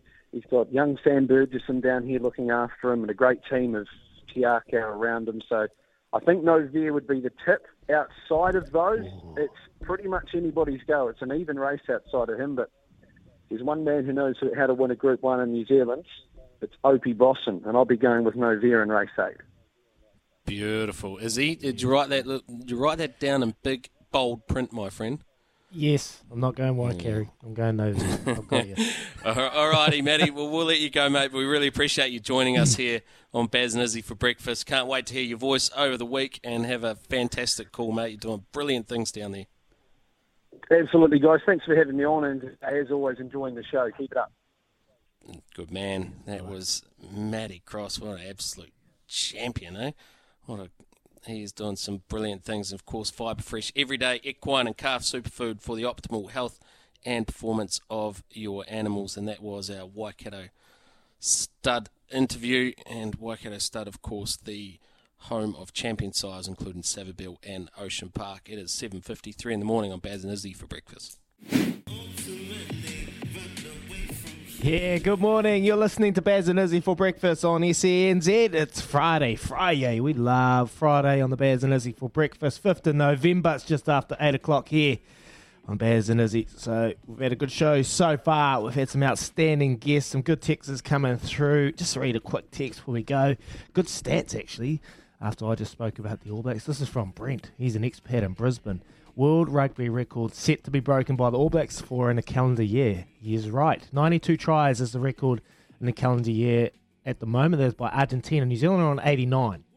Most points is 658. That is from the box. We need 31 more to beat them in the calendar year. If the All Blacks get 101 tries, we beat the record for average tries per test of 6.71 held by the 1987 Rugby World Cup ABs. That is some good stats from Brent. I think that record's going to be broken potentially this weekend, or if not, over the next couple of weeks. So watch that. No team has scored 100 tries, I'm pretty sure. 101 tries, first team ever, and that's what the All Blacks are about to maybe set some records. Thanks for that text, mate. Appreciate that from Brent over in Brisbane. Awesome. He's an ex-Linwood man too, so he'll be a Richie Mo'unga fan. There you go. We've had a good show. We've had Annabelle Neesham on. Annabelle Neesham, she's got 2 good horses racing in this weekend in the Stakes Group 1, Mo'unga and Zaki. She spoke about Zaki. Obviously, just temperature rose just for the Cox Plate, late scratching. She was very, very good to share her little insight. She even gave us a tip in that conversation. If you missed that tip, well, you're going to have to go to the podcast to get that tip. If you missed it, you're going to have to go to the podcast and go get that tip. It is at Rosehill on the weekend, so make sure you download the SEN app and go to Baz and Izzy for Breakfast podcast, and you'll get Annabelle Neesham's tip. And it's a goodie too. It's got some juicy odds. I'm on it. So come join me. Also have Matty Cross for our Waikato Stud Racing preview. Matty Cross is a caller down south here. He also gave us a wee tip. I'll tell you that one. There's No Veer in the Group 1, 2,000 Guineas on Saturday. It's going to be too good. I've taken that in. I've taken that one too as well, Matty. So I'm on everything at the moment. Silly boy. Anyway, so Matty was outstanding today. He is the voice of South Island Racing, and he's got a big week next ahead of us. So looking forward to listening to Matty Cross calling that. But coming up, we got a legend, a champion Blackfern, Kendra Coxedge. Blackfern's had a massive task ahead of them as they try to bounce back from that massive loss against England. Another week together would have done wonders for the young side, and Kendra would have been leading the way this week. Glenmore would have put them through their paces, and I'm looking forward to seeing the girls bounce back after that tight tussle against England in that first round. And Kendra's on the line. She's had a busy day, so we'll get over to Kendra. Good morning, Kendra. Hey, morning, Izzy and Baz. How are you? Good. Very good. Very good. Kenj, how are you, mate? How's the week been? How's the preparations been going? Mate, it's been a really good week. Obviously, just heartbreak loss last weekend. Obviously, pretty disappointed in that, but mate, we've had a really good week prepping so far. Girls are massive mindset change, and yeah, we're ready. We're just losing you a wee bit there, Kenj. Can you stand up and put your phone out the window so we can get some good service? Can you? We're just losing you a wee bit, Kenj. Yeah. That's in the better, wine that's cellar. better. Thank you. Must be in the wine cellar. There you Do you want me to go. repeat that? So, no, I kind of heard a wee bit about preparation. Tell us about the preparations and what were the biggest learnings from that first match, leading into this weekend. What has been the messages from Glenmore and Les Out, your inspirational skipper? Yeah, I think the biggest thing for us was learning, right? Like, you got to learn from losses like that. And I think, we had a lot of new girls into Test footy, and it was kind of welcome back to Test footy. And, England really brought it to us, almost knowing that. I think the main thing is we had prepped well. We trained well last week, and we kind of stick to the plan that was, that we kind of had in place. And, I think really physical. It was really fast, and I think probably the main thing is just the mindset. We're very ready to take that on. And they beat our front. She did their homework on our lineouts. That was a real big challenge when the platform was really tough. But for me, I guess as a 9, trying to create a good platform for the side, and it's challenging when you set pieces and at the best. Kendra, Baz here. Hey, obviously it didn't work out last week for you, but it must have been awesome being back playing after 2.5 years with the girls, being able to get out there and just put the black jersey on again and rip into it. And no doubt you guys will be better for it this time round, and you just relax the shoulders a little bit and you can really sink your teeth into the game. Is that fair? Yeah, we were fizzing last week, putting on that jersey, doing the haka and singing the anthem, again. And the crowd was massive. For us, there's some, it was 10,000, which is huge for us. Some girls have never played in front of that many people, and, they were really supportive. It was a roaring crowd. So it was a real special occasion at Sandy Park. And, yeah, it was. I think, I think it's probably what girls got caught up in, right, is the fact that we were back playing Test footy, and sure, it was tough on the lungs. The lungs and the legs were blowing about 20 minutes in, that's for sure. Oh, someone that's about as fit as anything like yourself, if you're blowing, man, I can't imagine what I'll be feeling like out there.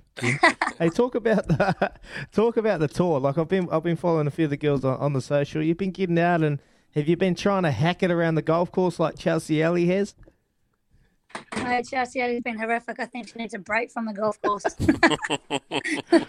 No, we've obviously we're in bubble life over here, so we're pretty restricted on what we can do. But where we can, we try and get out and about, and we've done a couple of bus tours, and there's a lot of fun that's kind of been around the hotel. We just had a bit of a fun night at the races, we called it. We had some fake money and just betting on mascots racing and marble racing and all that kind of stuff, which has been pretty cool. So that's been pretty much. Did you even know there was marble racing? Dagger, you need to look into that, mate. It's crazy. What is Tell that? us what Can that you is. explain it? What is it? It's actual marbles. There's marbles racing. You need to go suss it out. Have a look at it. Oh, this is not They what we raced need. around We the don't track. need something else to punt on. You're probably the worst. We to talk about to punting on the show all day. Probably go better than the horses, to be fair. Who won? that is Who cleaned up? Oh, we put some money on Snowball, and it came in and won, so that was good. Oh, how good. How good. I love it. Did they have good form going into that race, or was just... Yeah, well, it's just kind of started off real fast, kind of dropped back into fourth, and then came in and won.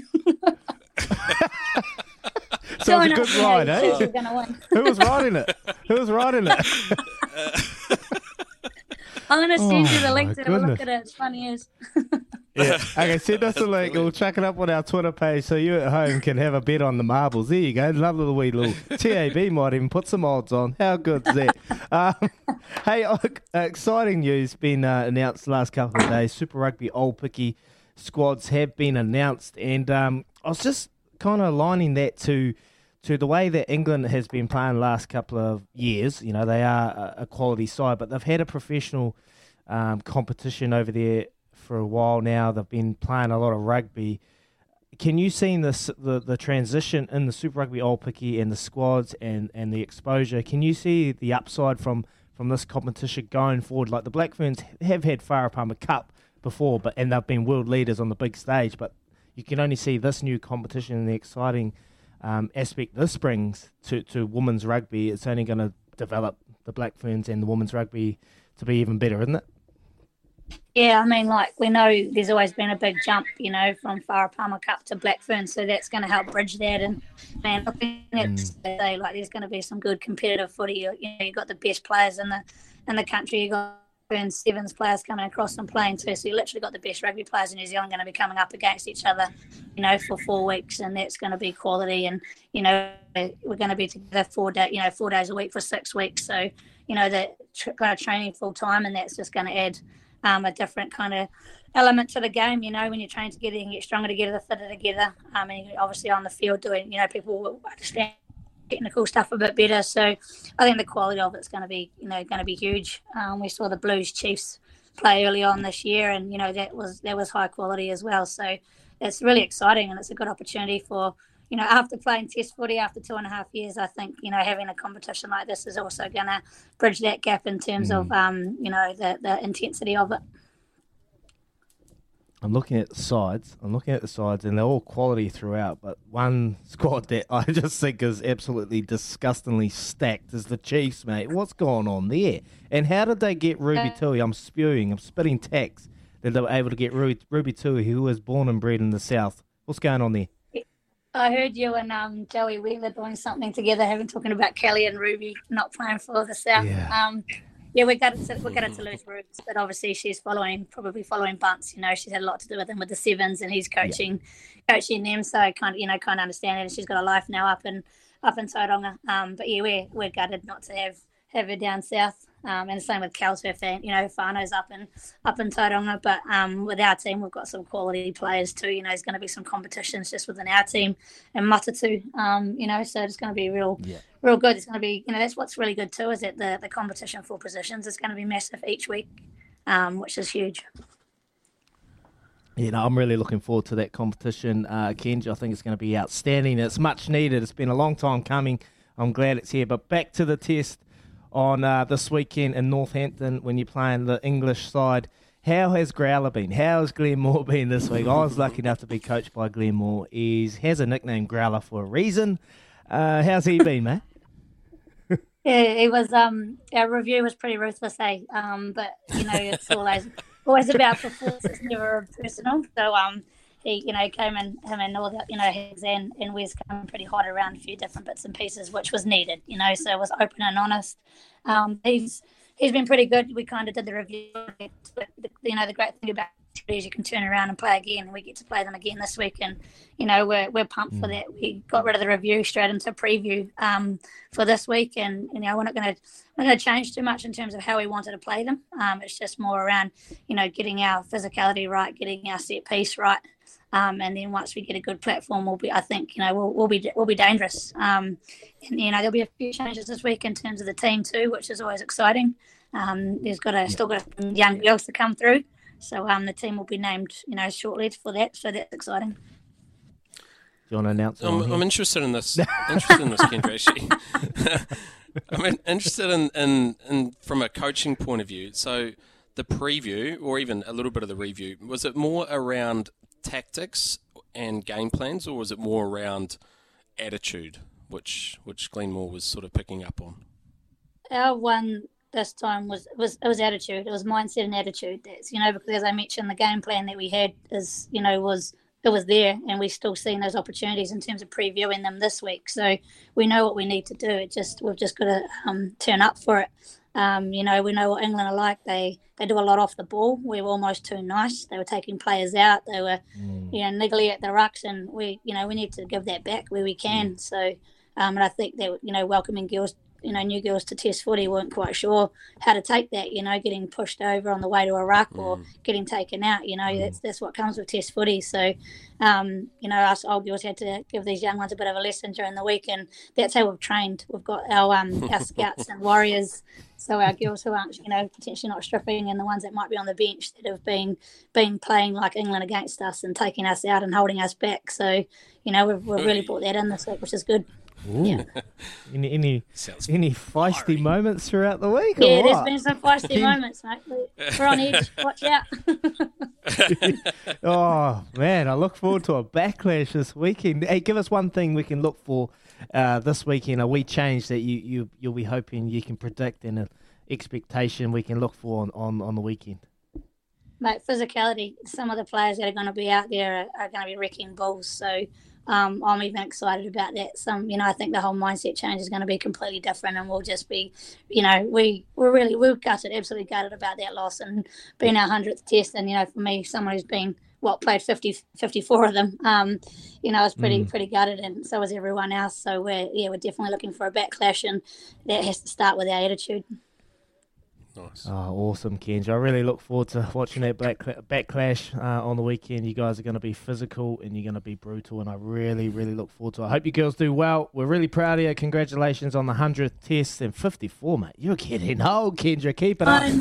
We got a text message. Wait, we got a text message from one of the lads, Goose. He said, you lads need to go check out Marble Racing. We have done it before. It was real good. So there you go. We're going to chuck it up and go have a wee look. Awesome. Good luck, awesome. Ken. Thanks so much. All right, thanks, guys. Sweet as. Take it easy. Legend. There you go. Kendra Coxedge, 54 tests of the 100 tests. She's been around a while, mate. She knows what it takes to do and get the job done. So great work from Kendra, mate. And great question about the review, Bears, and you've had a few. Did that really make sense? Your kind of answer to that and the attitude and. Yeah, it did, and I love the fact that she pointed out physicality, because that's an action that you can put into work. Sometimes in reviews and previews, we can get very emotional in any sport, and sometimes that emotion, it's great and it's venting, but is there anything tangible which you can actually grab a hold of and then put into your performance moving forward? It sounds like they've identified that area. We probably do have to cut them a little bit of slack as well. They haven't played for 2.5 years. They were fizzing. They might have been over-aroused going into that game, that first game. So I'd imagine they'll be much, much better for the run this week. And look, I'll be tuning in for sure, watching just to see. No one likes anything better than a bounce back. It's one thing to suffer a loss, but then to have the bounce back and the backlash and get out there and serve it up to them this time round would be pretty special and pretty cool win. Anyway, what else we got left here? We've got plenty in our final furlong. What do we got? Yep, we got Pip Morris coming up. We're going to get Pip on, and wow, I'm glad it's Pip and not Paul Moati, because he'll be ripping us out where we showdown bet yesterday. So we got the lovely Pip on, and she might bring us a little wee tip. Another tip to get into for the greyhound. She loves a wee greyhound race. So we'll get up to Pip, and then we're going to have a wee Friday tipple later in the show. Keep those texts coming through, 8833. Anything you want to cheers throughout the week, and we'll get those cheers. And we'll be back soon. You're listening to Baz and Izzy for breakfast, thanks to the Chemist Warehouse. Great savings every day. 25 minutes past 8 o'clock on Baz and Izzy for breakfast. It's Friday and it's getting weird here in the Parnell studios in Auckland, but that's all right because we've got some sanity to the show. Pip Morris is standing by, 8833. We got a text, lads. Marble racing gives me real 1am 17 beers deep vibes, right alongside Kazakhstan table tennis and Korean virtual horses. Yeah, look, you're probably not far off the mark there, but the Black Ferns girls have been loving the marble racing, so we'll give them the benefit of the doubt here. It's time for a TAB Live update. Bet live on your favourite sports with the TAB app today. Pip Morris, do you guys have any marble racing markets open? I don't think we do, no. Good morning, team. How are we? Good. Astounded by the marble racing. Yeah. Look, it would be fun to watch, wouldn't it? It'd be interesting. We'd get some stakes on there and see who's the best marble roller. What do you got for us today, Pip? What haven't we got? Of course, bonus back. Blitz is back across Tabarpa, Riccarton, Flemington and Rosehall for the weekend. Caught your interviews with Matt Cross, so you'll be pleased to know that there's been 6K put on at Novera at around $2.90. So someone happy to take that, obviously, with the great OT Bottom saddle. A K on Novera again at $2.70. And I also listened to Annabelle Neesham. One, love the tip, and two, there's some really nice power plays around the Manikato there. You've got Zaki and Mwanga to finish top three at $3.50. And there's also Colette. We know she's going to love the wet into Mwanga, both to finish top three at $3.25. So, look, check out those power plays. Could be a nice way to play that weekend as well. That is a bet, Baz and Izzy and Pip. That is a bet. It's not my money. It's not my money. Izzy, is that your money? No. It is, isn't it? No, it's not my money. It's Louis, not my your money? It's not a bad bet. Lads, it's definitely not my money, and I can probably I'm safe to speak on behalf of Joe and Kez that it's definitely not their money either. How's this? I'm just looking at these power plays, lads. Zaki to win, Moonga to run top four is paying $5 at the TAB. Oh, yeah, that's great shopping. Wow. Isn't that just generous? Because Annabelle Neesham's pretty much saying that Moonga, he's jumping out of his skin. He's building to a huge race, but he's probably going to have to run the race of his life to knock off Zaki. I think that's probably fair to say. I just think there's a couple of options there. Zaki and Moonga top three, as you said, Pip, $3.50. There are some really nice options. Yeah, there certainly is. And even Zaki to win and Colette top three, just with that wet ground, I think she'll relish it. That's $4.75. So that's a really good power play as well. Oh, yeah, that's good money as well. Crikey, you could actually multi up. Oh, I'm thinking dreaming real big here, Pip, but you could actually multi up. You almost got one yesterday, guys. Oh, it was close, eh? Oh, don't. That would have hurt. It was close, though, wasn't it? It was quite a good run by Ryan Rose, I thought. Were you nervous? Just missed that nostril, didn't it, for third? I was nervous. I thought you were going to get up when it was flying down the outside. Well, we felt so bad because we had Paulie Moati on earlier in the week, and he was just like a sack of spuds. He was down in the mouth, and it was like beaten, just dejected. So we didn't want to just keep, you don't want to kick the TAB while it's down. No, you got to keep it peppy. Anyway, well, thank you very much for joining us, Pip. Greyhound. You love a wee Greyhound. There's something at Eddington today. You'll have a wee tip today at Eddington, wouldn't you, Pip? Just before we let you go. Wee little tip. Oh, I don't Pip mind. Morris tip special. I don't mind Rebel Boom in the last at Eddington today. She's just got box speed. She can cross the two. Bruno Barbarelli. They always seem to take each other out, but she's a good chance here in the last. And look, the first at Palmerston North, there's a dog called Not Even Owl at around $3.50. He should be taking out that Cornellaing it with Big Time Navy. That's how I'd play the first at Palmerston. Boys, that's outstanding. You really, when you get Pip on a Friday, you really have to wonder what Paul's bringing on Monday to Thursday. Yeah. Nothing in there. Right. Pip's in, Paul's out. Great to talk to you, Pip. You too, guys. Enjoy your weekend. Pip from the TAB, of course, TAB promotions in play and hundreds of sports markets to choose from. Visit tab.co.nz. Please gamble responsibly, R18. Yep, unfortunately, we might be saying goodbye to Paulie Moati. We haven't had a song for a long time. We haven't had any sort of... He's bought us nothing. Pip comes in and drops us, hopefully, a winner. Just like that. How good. Right, it's coming up 8:30 in the morning, which means we're off to speak to Trudy with the news for Kubota. Together we are building and shaping New Zealand.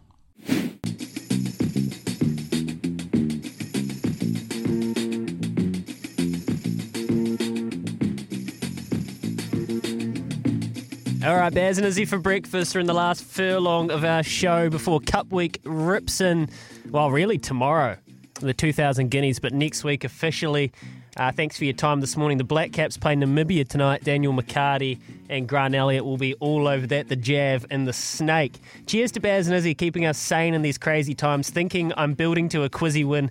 Have an awesome weekend, you champions. Alan, I can only assume that's Alan from Whakatane. And Al. Yes, Alan. Yes, Alan. That's Al. Hang tough. Hang tough. Stay all day, Alan, because you're going to get one of these. Sorry, Louis. My brother's here, and my brother yesterday was like, bro, I just want Ellen to win the quiz, man. I want him to win the quiz. And I'm like, so do we, bro. We want Ellen to win the quiz. And look, I'm going to be honest, we've tried to get you the quiz now, but you just haven't come through, mate. So if you keep trying, just keep trying, you get one, mate, because I'm going to get you one. I promise you, Al. There you go. There you go, Louis. Hang tough, Al. Stay all day, mate, and you will get paid. We're looking after you, Al. And there's a couple more good messages here for the Friday tipple. Tim's got one through. We'll get to that a bit later on. But if you want to toast something, 8833 or the Kennards Hire phone line is still there for the next half hour and the rest of the day. But tell us what you want to toast to this week. It's time to get to our Choices Flooring poll result. The Choices Flooring Floors for Living Spring Sale catalogue is out now, boys. So, we were asking the question on the Baz and Izzy for Breakfast Twitter page and also on the text machine 8833. The All Blacks are in Rome and they're obviously having the time of their life out there. If you were a pro athlete, like you two gents were, what city would you enjoy touring the most? And we got some nominations. Izzy, Rome, Cape Town, Barbados, and I just chucked in Chicago because I know the ABs have been there and that's a sporting city that's steeped in tradition and history. Here are the results. Probably not necessarily surprising. Cape Town is polled the lowest, but I just think that's probably people misunderstanding the actual true beauty of Cape Town is. But that's coming fourth. Then Chicago. Then Barbados and Rome have run a close race, but Rome has come out on top with just over 40% of the votes. I guess, again, it's the tradition and I guess the beautiful scenery you get in Rome. So Rome has won that poll. Is that surprising to you, Iz? Yeah, well, definitely after Baz sold Barbados. But I was lucky enough to go around the Caribbean. Haven't even started selling it yet. I can sell it if you want. Sell the dream, mate. Some beautiful golf courses. $4,000 to go play a golf course. Wow. You obviously didn't play that. Who'd you play with? I played with Owen Morgan, actually, because it's obviously owned by the Irish, and Morgs is Irish, and he's good mates with all of the Irish boys, all the Coolmore boys, so he got us on there for next, didn't he? So you can actually, the golf shirts I'm going to wear, mate, when we go down to the Donk, Flem's golf tournament, are Green Monkey golf shirts. Now you can only buy those golf shirts if you play the golf course. Wow. Yeah. Yeah. Okay. It's actually where Tiger Woods got married. You can have one of mine. You can try it on, see if it be fits. Tight. Mate, what's mine is yours, barring my wife. Okay. All right. Yeah. There you go. I thought anyway. I thought I heard you wrong there, but anyway. Hey, Louis, I know you're fascinated with slightly older women. What about Madonna? What about Madonna, mate? Do you like Madonna? How old's she? What about Cher, however you say it? Madonna, yeah. Kylie Minogue is looking sensational on this Chemist Warehouse cover, though. Like, it really, seriously. You got DC up the top with his Elfin Good Deals Chemist Warehouse this Christmas. And then you go down and you've got Kylie Minogue selling her darling fragrance for $19.99, 75 mils. I'm not kidding. That screams a bargain as well. So that's... As he's rolling around in his studio. If Madonna can get on the cover of Chemist Warehouse, then I'll consider it. But until then, okay. What about you, Baz?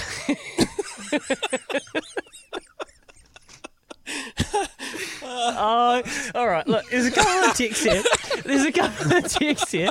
Ken, Akira will be held back for the Irish and French. 6 at Blackadder was ineffective against the Welsh. Cheers, Ken. And Akira surely next week has been starting 23. Oh, yeah, that's from Lyndon. There to clear those messages. We are not far away from the Friday tipple, boys. We're going to shoot off and we're going to come back and we're going to toast the week. We might even toast Kylie and Madonna. It's 23 minutes from 9. Baz and Izzy for breakfast on SENZ. All right, we're 18 minutes away from the doyen to bring some sensibility and credibility to the station. Ian Smith up not far away. Thank you for all your correspondence on Kylie Minogue and Madonna. We'll keep that strictly off here for the minute because right now, every Friday... Well, guys, we've made it. It's time for the Friday Tipple.